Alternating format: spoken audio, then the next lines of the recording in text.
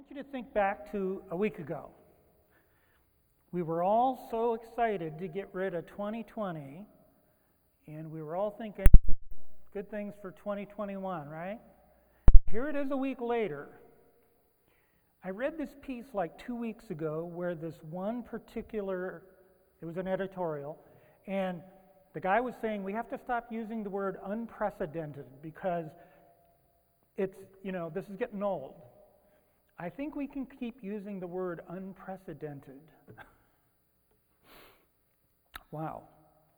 In the midst of all of this chaos, God is still blessing his people. Let us never forget that. Bill told you, all of you, that Leanne and I will be grandparents this summer. I can't tell you how thrilled we are about this, okay? My grandfather, Albion Preston Bowers Sr., was 58 years old when I was born, okay? My first memory of him was when I was about 5. He would have been about 62.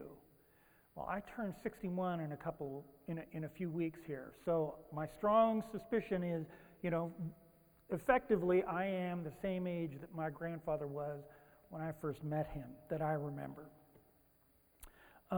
He was born in 1902, all right? And by the way, my grandfather was the second Albion in the row. I'm the fourth. My son is the fifth. So it's a recurring thing. I'll tell you that story another time. But this is about my grandfather being born in 1902. So he was 11 years old, almost 12, in the summer of 1914.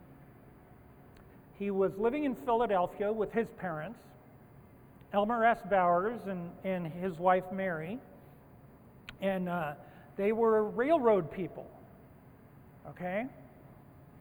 And that's not who my grandfather was. He was inspired by the stories of the old explorers crossing the oceans in ships. So he's 11 years old now. For those of you who have kids that are about this age, keep this in mind. So he goes down to the docks and he signs on board one of the last of the commercial sailing ships that are hauling cargo. He's 11 years old. He signs on as a galley boy. He lied about his age. They took him. And that summer, he ended up sailing between Philadelphia, Baltimore, Providence, New York, Boston, and Portland, Maine. And what they were doing was they were hauling lumber in a lumber schooner.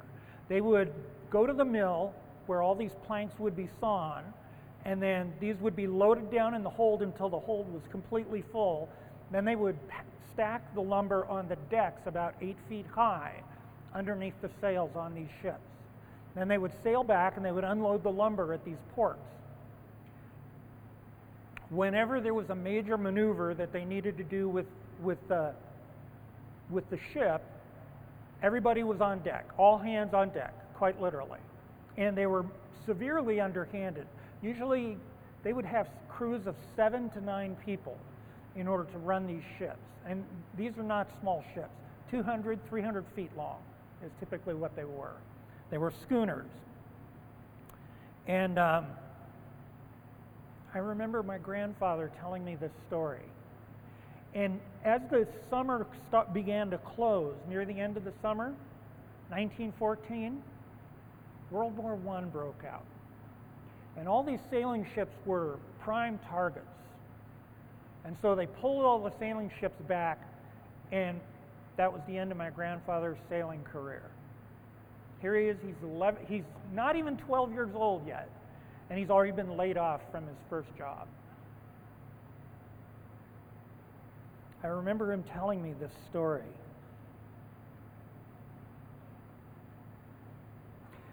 I learned to sail at about the same age that my grandfather did.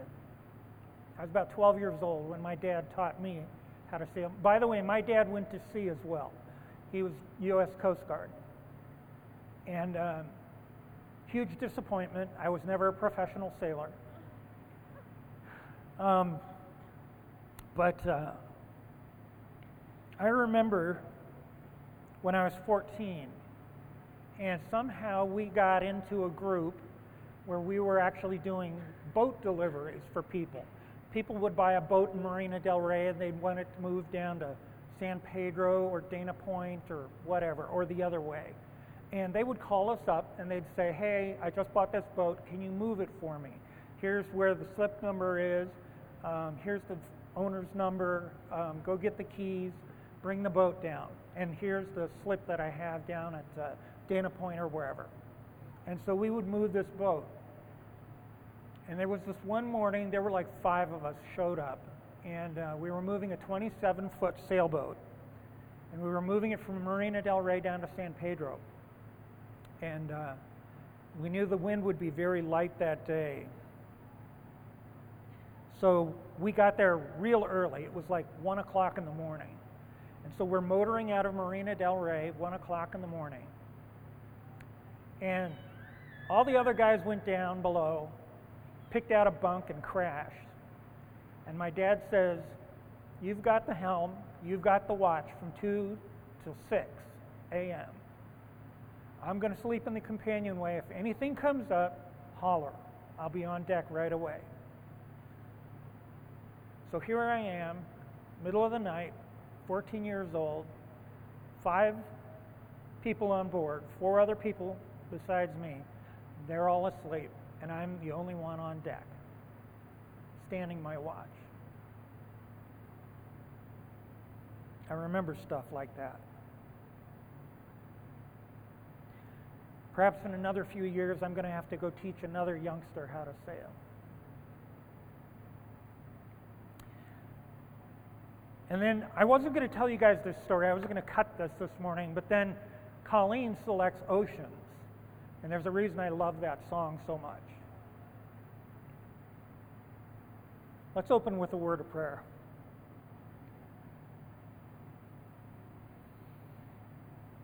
Almighty Lord, our God and Savior, how great you are, Lord. Heavenly Father, when I read of your greatness and your beauty, I am overcome. And I know that even the greatest things that I can imagine about you fall so far short of who you truly are. Heavenly Father, we are so lost. The world pulls us back, and we are distracted. We are weighed down by sin and our failure to look upon you. Heavenly Father, come down this morning so that we do not fall short. Grab us by our hearts. Carve your word on our hearts. Give us wisdom to hear the warnings of Isaiah this morning and to heed them. Give us discernment, Lord. We ask this in Jesus' name. Amen. We are still in Isaiah. I love it. Every week when I have to put one of these together, and there's just pieces in here that are just so great. We are going to finish off chapter 10 today. And in this chapter, Isaiah pronounces judgment on Assyria's arrogance. And then the last half of chapter 10 is the hope and the promise of the remnant to return to God. And Isaiah counsels his people to wait upon the Lord. Just a quick refresher, Assyria is a nation, it's a city-state that's north of Babylon, along the Tigris and Euphrates rivers. Today, this is northern Iraq, southeast Turkey, and northeast Syria. Its capital is a city that you all know. It's Nineveh, okay? So, this is where the emperor of Assyria lives, is in Nineveh. And for most of this period, the emperor is a man named Tiglath-Pileser III. We actually know quite a bit about him. His two successors after him are, we think, his sons. But there's a possibility that they actually were the people that ended up deposing him and putting him to death. And the immediate successor, through the fall of Samaria, and this successor was the one that caused the fall of Samaria. And we think that's Shalmaneser V. And it's believed that Shalmaneser V was the son of Tiglath-Pileser III. But there's still some dispute over this. The fall of Samaria is described extensively in 2 Kings 7 and 8. But there's also a bit of it that's in the Apocrypha book, Tobit. So I'm going to read to you a short clip out of 2 Kings 17, 1 through 7. In the 12th year of Ahaz, king of Judah, Hosea the son of Elah began to reign in Samaria over Israel. And he reigned 9 years. And he did what was evil in the sight of the Lord. Yet not as the kings of Israel who were before him. Against him came up Shalmaneser, king of Assyria. And Hosea became his vassal and paid him tribute.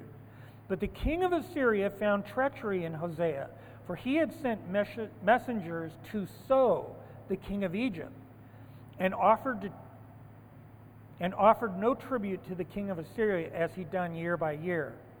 Therefore the king of Assyria shut him up and bound him in prison.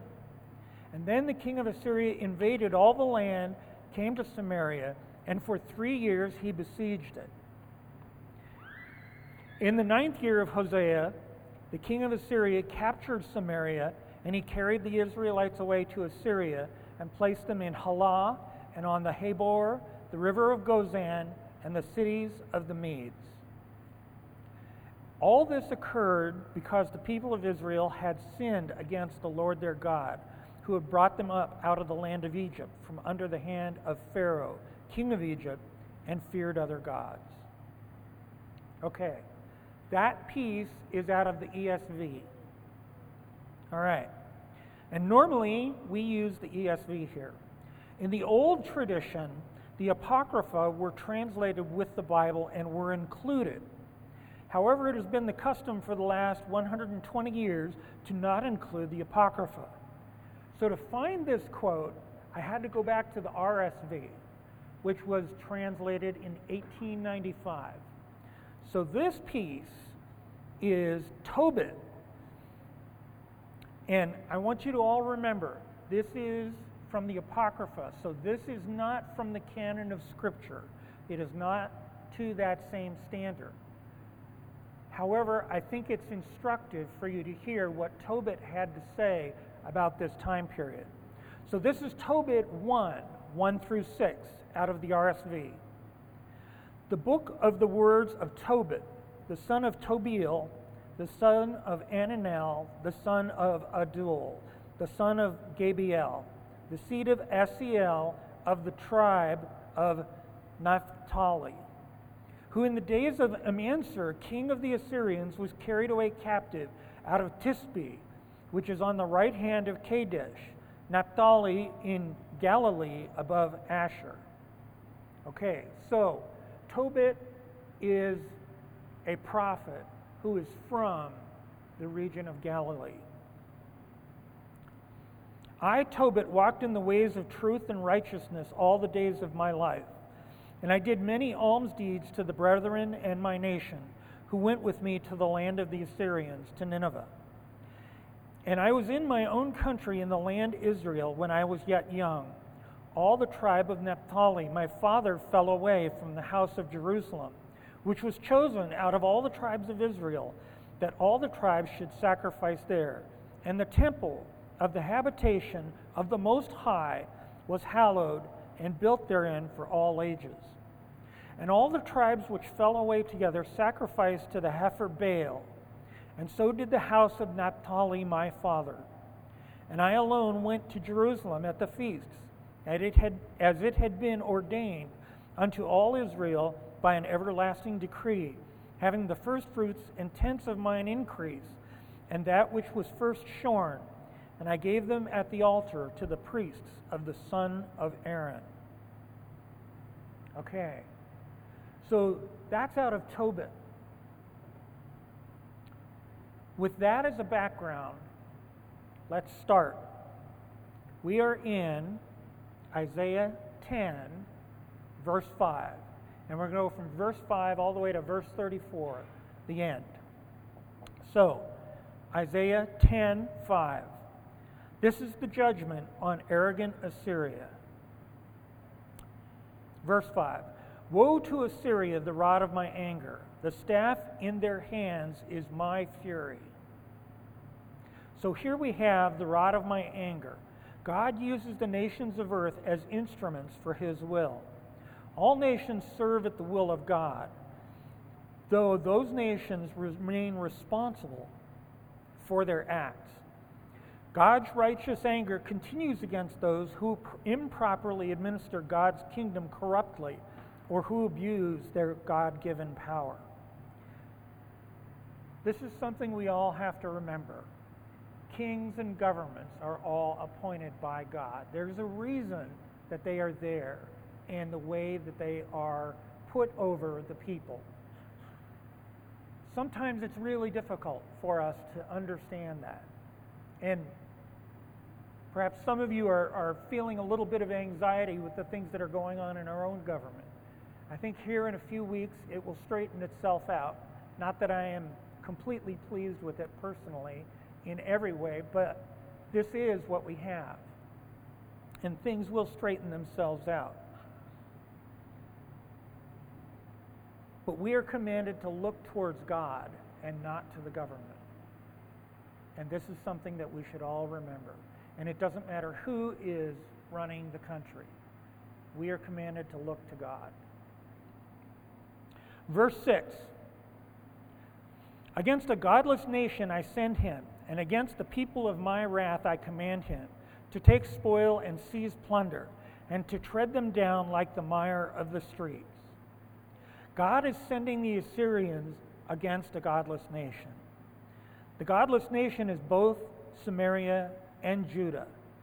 The Assyrians are commanded to seize the spoils of war and take the plunder, and then to tread down the Israelites as the mire in the streets. Now I want you to imagine the mire in the streets. They did not have sewers, so they would take their human waste in buckets and throw it out in the streets. This is the mire that's in the streets that's being referred to here. It's pretty graphic. Verse 7. And listen carefully to this. But he does not so intend, and his heart does not so think, but it is in his heart to destroy and to cut off nations, not a few. So the meter and the rhyme of this particular verse struck me. It just stood out. It just jumped out at me. I've read enough Shakespeare to realize what Shakespeare is doing when he writes. And it appears that the writer Isaiah right here is doing something similar. So I had to go look it up in the Hebrew. If you translate the Hebrew word for word, this is what you get. But he does not so intend, and his heart does not so think, but it is in his heart to destroy and to cut off nations, not a few. This is literally in English, a word-for-word translation out of the Hebrew. And the even more amazing thing to me is that the syllables match. And so you have a pattern of 7799. And it's the same in English as it is in Hebrew. It uses a perfect turn of the phrase, and an ancient reader of this scroll would hear and understand it exactly as we do today. The meaning is clear. They are unthinking and unfeeling in their actions. It is in their blind anger that the Assyrians destroy and cut off the many nations. So the commander of the Assyrian army says, "For he says, are not my commanders all kings? Is not Calno like Carchemish? Is not Hamath like Arpad? Is not Samaria like Damascus? I know that many of the young people do not use maps anymore. I have an entire shelf of atlases and maps. And I love maps. I love getting out maps and just covering the dining room table with a huge map and digging through it. And so when you start naming off cities like this, it's like, I need to get my map out. So I spent a lot of time digging through maps. So, the arrogance and the pride in self. The commander declares his own generals are to be as kings. Calno is a lost city supposed on the northern Euphrates River that fell in 738 BC to the Assyrians. Carchemish is an extant city in the same region, near the border between Syria and Turkey today, near modern-day Aleppo, and it fell in 717 BC.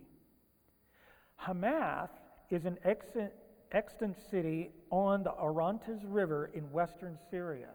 This one is fascinating. This place was famous for its opulent hanging gardens. The photographs of this city today, the rooftops are covered in hanging gardens. There are literally vines hanging down over the sides of these 5- and 6-story apartment buildings. The gardens are hanging, literally, still today. Fascinating photos. Go look this up. It was just absolutely amazing to me. Hamath. Hamath is near Homs and it's north of Damascus. And it and Damascus fell in 738 BC and 720 BC. Arpad is believed to be a modern city called Tel Rifat, just north of Aleppo. Arpad was conquered by the Assyrians in 743 to 740 BC during a particularly long and bloody siege, 3 years. Samaria is the mixed culture Israel, Philistine, and Canaanite kingdom north of Judea that fell in 722 BC. And of course, we know Damascus. Each of these cities were kingdoms.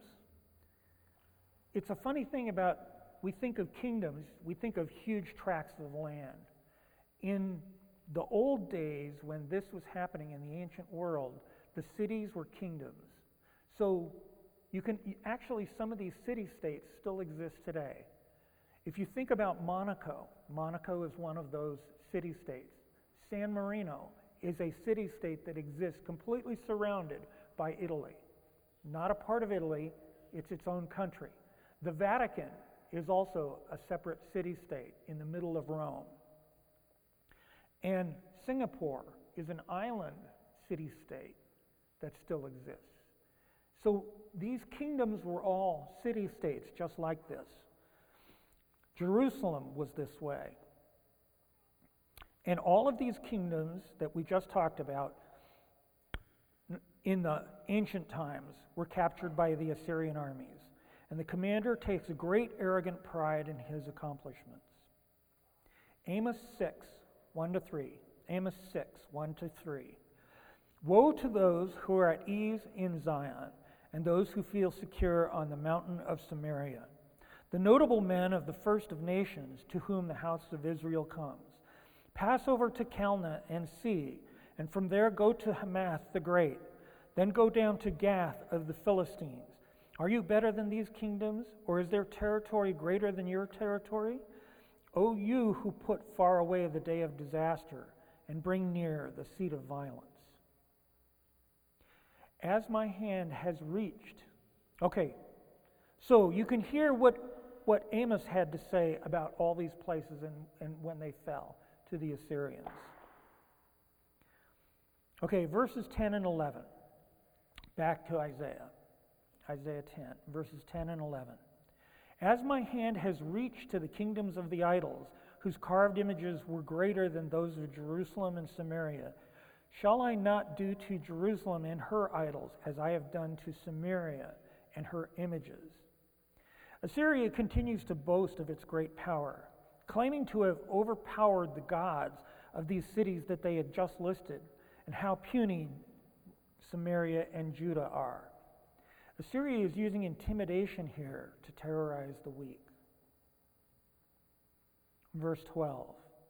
When the Lord has finished all his work on Mount Zion and on Jerusalem, he will punish the speech of the arrogant heart of the king of Assyria and the boastful look in his eyes. The king of Assyria is nothing before God. After God is finished with his will against Judah, the Assyrians will stand in judgment. Verse 13. For he says, by the strength of my hand I have done it, and by my wisdom, for I have understanding. I remove the boundaries of peoples and plunder their treasures. Like a bull, I bring down those who sit on the thrones. Here in verse 13, the God of heaven imposes his will on the Assyrians. Verses 13 through 19 are a restatement of what we've already seen in verses 5 through 9. That arrogance is brought low before the God of heaven. A couple of references about this. Dan 4:28 to 33. Daniel 4:28 to 33. All this came upon King Nebuchadnezzar. At the end of 12 months, he was walking on the roof of the royal palace of Babylon. And the king answered and said, Is this not great Babylon, which I have built by my mighty power as a royal residence for the glory of my majesty? While the words were still in the king's mouth, there fell a voice from heaven. O King Nebuchadnezzar, to you it is spoken. The kingdom has departed from you, and you shall be driven from among men, and your dwelling shall be with the beasts of the field. You shall be made to eat grass like an ox, and 7 periods of time shall pass over you, until you know that the Most High rules the kingdom of men, and gives it to whom he will. Immediately the word was fulfilled against Nebuchadnezzar. He was driven from among men, and ate grass like an ox. His body was wet with the dew of heaven, till his hair grew as long as the eagle's feathers, and his nails were like the claws of a bird. Luke 12:18 to 20. Luke 12:18 to 20. Jesus tells a parable. And he told them a parable, saying, The land of a rich man produced plentifully, and he thought to himself, What shall I do? For I have nowhere to store my crops. And he said, I will do this. I will tear down my barns and build larger ones, and there I will store up all my grain and my goods. And I will say to my soul, Soul, you have ample goods laid up for many years. Relax, eat, drink, and be merry. You noticed all the way through there, not once did he say anything about who gave him all these blessings. Going on. But God said to him, Fool, this night your soul is required of you, and the things you have prepared, whose will they be? So it is the one who lays up treasure for himself and is not rich toward God. A very poignant message that we should all learn. Back to Isaiah 10, verse 14. My hand has found like a nest the wealth of the peoples, and as one gathers eggs that have been forsaken, so I have gathered all the earth, and there was none that moved a wing, or opened the mouth, or chirped. God displays his power before the peoples of the earth. Shalmaneser the fifth crumbles before God for his multi-year siege against kingdoms with armies of hundreds of thousands. I should have looked up, there's actually a passage in here about what happens to the Assyrian army. I should have dug that out for you guys. Homework assignment, Bill, for next week, in case we have to switch. There's a story here. All right. Verse 15 and 16. Shall the axe boast over him who hews it? Or shall the saw magnify itself against him who wields it? If a rod should wield him who lifts it, or if a staff should lift him who is not wood. Therefore the Lord God of hosts will send wasting sickness among his stout warriors, and under his glory a burning will be kindled, like the burning of fire. Here, Isaiah is saying that Assyria is an implement of God's will. Assyria exists to punish corrupt Israel for wandering away from God. Assyria is itself a dark pit of corruption, so the arrogance of Assyria is punished as well. Verse 17, the light of Israel will become a fire, and his Holy One a flame, and it will burn and devour his thorns and briars in one day. The light is a reference that recurs in Isaiah over and over. The light is the blessings from God on Israel. And in this case, the light will save the city of Jerusalem from the Assyrians. This is out of Isaiah 2, 4 and 5. Isaiah 2, 4 and 5. He shall judge between the nations, and shall decide disputes for many peoples.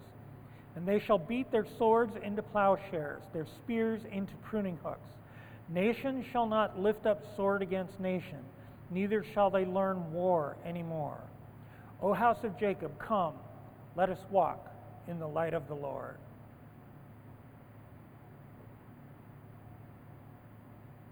I was thinking about this when we were doing the table of the Lord, and I'm thinking the light of the Lord each time. Verses 18 and 19. And this closes out this section, by the way. The glory of his forest and of his fruitful land the Lord will destroy, both soul and body, and it will be as when a sick man wastes away. The remnant of the trees of his forest will be so few that a child can write them down. The mighty forests of the mountains of the land of Assyria are nothing before God.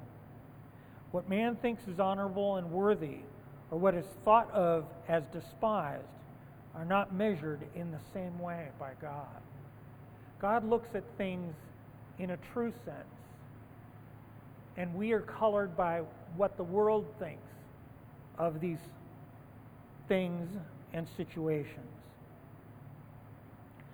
So now we shift at verse 20. And from verse 20 to 34 is the remnant of Israel will return. So verse 20 through 21. In that day the remnant of Israel and the survivors of the house of Jacob will no more lean on him who struck them, but will lean on the Lord, the Holy One of Israel, in truth. A remnant will return, the remnant of Jacob, to the mighty God. So there's a series of references here. Joel 2:3. Joel 2:3. Fire devours before them, and behind them a flame burns. The land is like the Garden of Eden before them, but behind them a desolate wilderness, and nothing escapes them. Zephaniah 1:7. Zephaniah 1:7.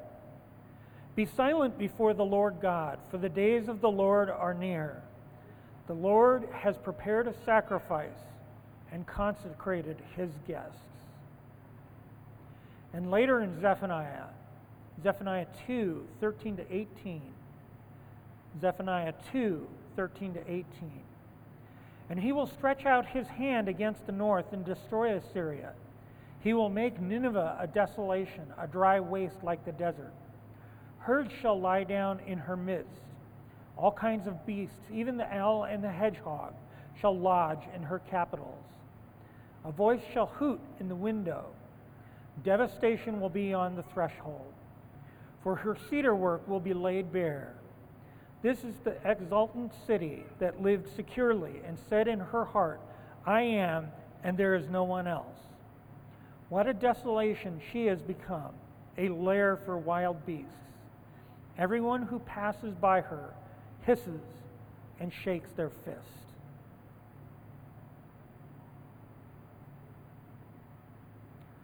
So verse 22 and 23 here. For though your people Israel be as the sand of the sea, only a remnant of them will return. Destruction is decreed, overflowing with righteousness. For the Lord God of hosts will make a full end as decreed in the midst of all the earth. Here in verses 22 and 23, the people of Israel will be swept away, and only a few will ever return. The sins of the people of Israel were so great. They merged the worship of God with the worship of Baal. They offered sacrifice to both, and they erected Baal idols on the altars of their synagogues. Truly, our worship of God is not perfect. Our understanding of God and Jesus and the Holy Spirit is incomplete. I do not believe that we have contaminated the worship of God by bringing out outside foreign ideas. Yes, we use English words like Trinity to explain and make understandable the triune, unified, and perfect, yet three persons of God. And the evidence of what we mean is found within the canon of Scripture. And we have very strong evidence that our translations of the ancient scrolls are accurate and true. We look back at the Dead Sea Scrolls and how well there are 6 copies of Isaiah in the Dead Sea Scrolls. 4 of them are incomplete, but 2 of them are nearly complete. And if you look at what we have today from Isaiah, and you look at those scrolls, it is amazing to me how accurately this has been handed down to us through all these years. And the Dead Sea Scrolls existed 150 years before Jesus.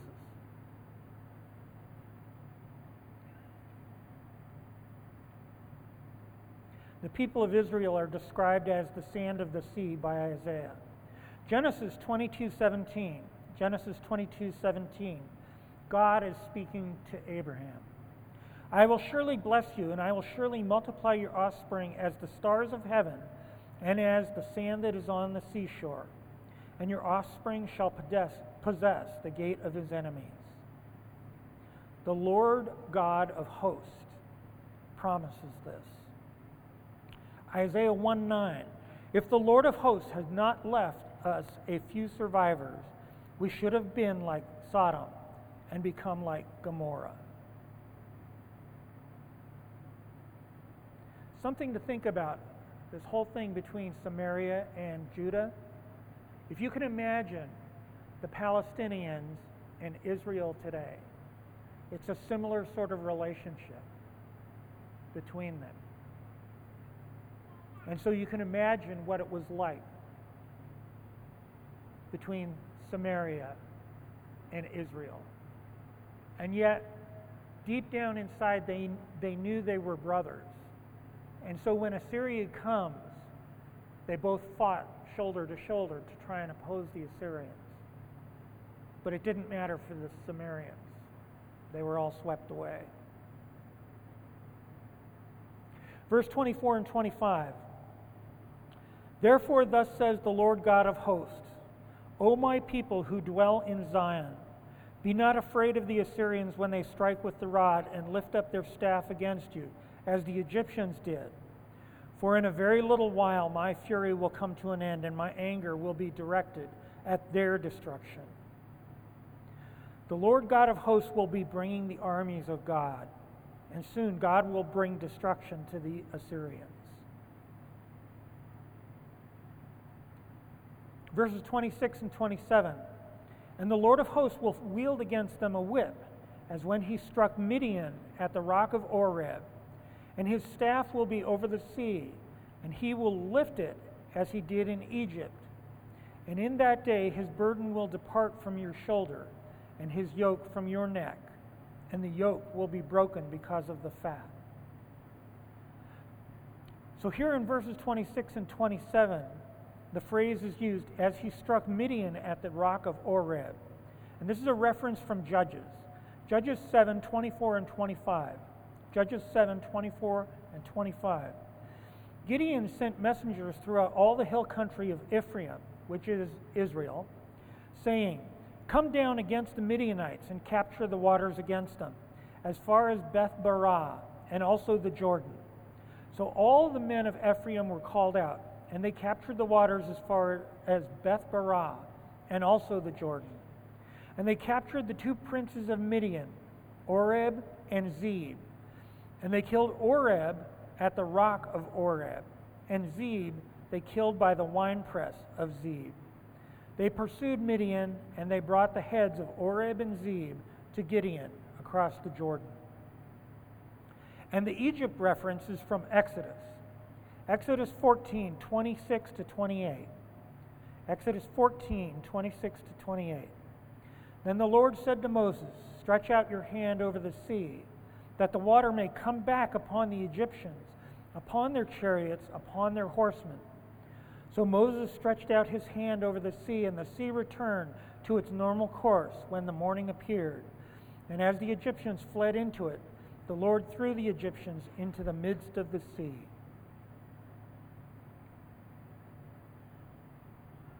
It didn't go well for the Midianites or for the Egyptians. Let's come back to Isaiah 10, verses 28 to 31. Big chunk. 4 verses. And there's a reason these 4 are together. Remember I was talking about the maps? Okay. He has come to Ayath. He has passed through Migron. At Michmash, he stores his baggage. They have crossed over the pass. At Geba, they lodge for the night. Ramah trembles. Gibeah of Saul has fled. Cry aloud, O daughter of Gallim. Give attention, O Laishah. O poor Anathoth. Madmenah is in flight, and the inhabitants of Gebim flee for safety. These are all the cities and towns that are on the road between Assyria and Jerusalem. So it describes a march through Israel from north to south. And this is the path the Assyrians took. Ayath means heap of ruins. It's in the north near Bethel. Migron is to the east and between Mizpah and Ramah. Today it's called Mata Binyamin. Mata Binyamin. Okay, Benjamin. And it is a disputed West Bank settlement today. Interesting. Michmash is now Michmas, south of Migron. It was famous for a battle between King Saul and his son Jonathan, because Jonathan was defending David at the time. 2 Samuel 13:2. 2 Samuel 13:2. Saul chose 3,000 men of Israel. 2,000 were with Saul in Michmash and the hill country of Bethel, and 1,000 were with Jonathan in Gibeah of Benjamin. The rest of the people he sent home, every man to his tent.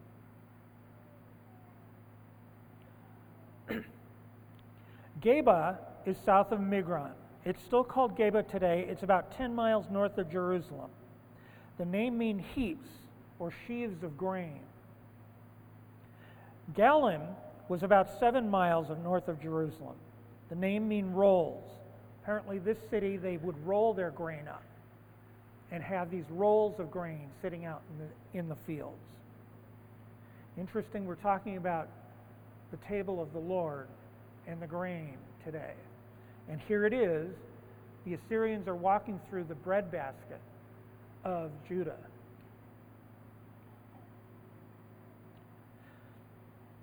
Laishah was a town about 4 miles north of Jerusalem. Anathoth was the home of Abiezer and Jehu, 2 of David's 30 mighty men, a town about 3 miles north and slightly east of Jerusalem. In 2 Samuel 23:27, 2 Samuel 23:27, there's the phrase, Abiezer of Anathoth. And in 1 Chronicles 12:3, the chief was Azier, then Joash, both sons of Shema of Gibeah, also Jeziel and Pelet, the sons of Azamaveth,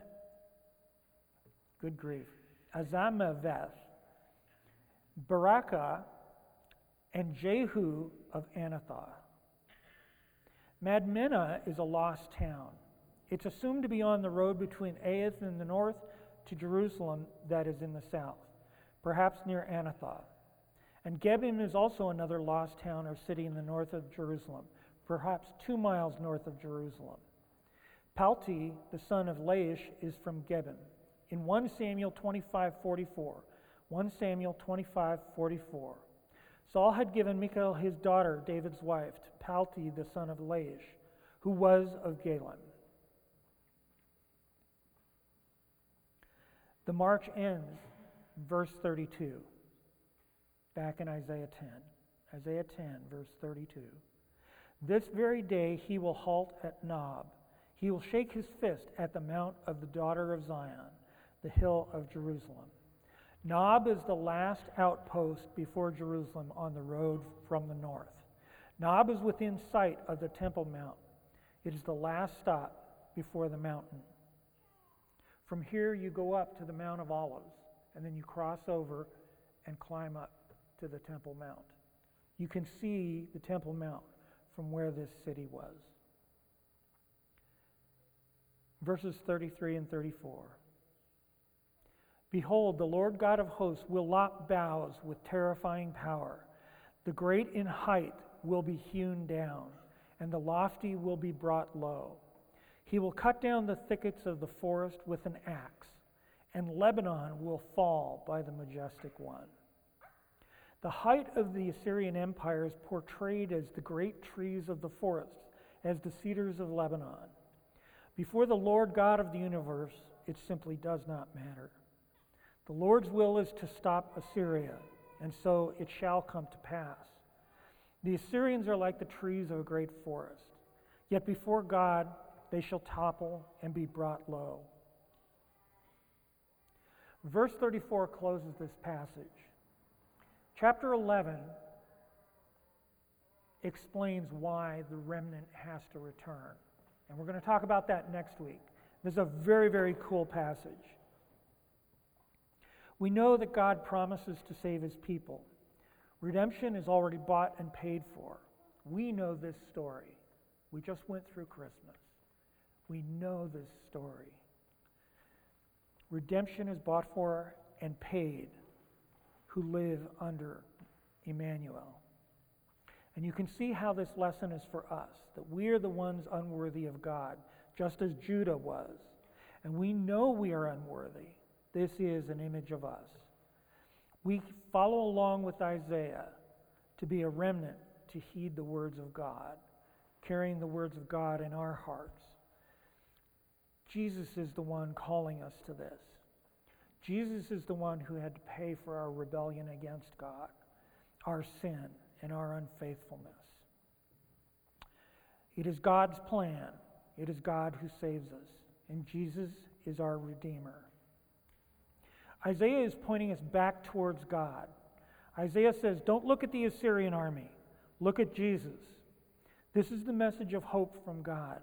Isaiah is telling us to change the way we live in the world. Isaiah wants us to be more like Jesus, to become more Christ-like by looking to God. And as we look towards Jesus, we become more like him. God loves us. I've told you before how many times I fail continually, who I should be as a Christian. And God knows that I am not there yet. And again, I have to go on my knees before God daily. And yet God still chooses us. God, our Daddy Father. God's greatness will be there for us to see on the day of the Lord. And we will all witness his greatness and his splendor on that day. And that shining city on the hill, the mountain of the Lord, the New Jerusalem, with no need of a temple, because God dwells there. And indeed, we continue to wait for Jesus to come. Let's pray. Almighty Lord, You are amazing and incredible. You've kept your words from Isaiah and sheltered them down through all these years for us to have your words today, down through the ages just to give to us. We thank you for this day, Lord. We thank you for all the gifts you gave us. Lord, as we look to your scripture from the prophet Isaiah, your truth, today set our hearts free. Free us to believe your truth and to hold fast to you. Holy Spirit, enable us to trust in Jesus, who is the King of our saving faith, and to believe the words spoken of him under the inspiration of the Holy Spirit, given and breathed out by God here. Heavenly Father, you have handed down these words for us from the prophet Isaiah. Help us, Lord, to be both hearers and believers of this truth, and not to believe untruth. And we ask this in Jesus' name. Amen.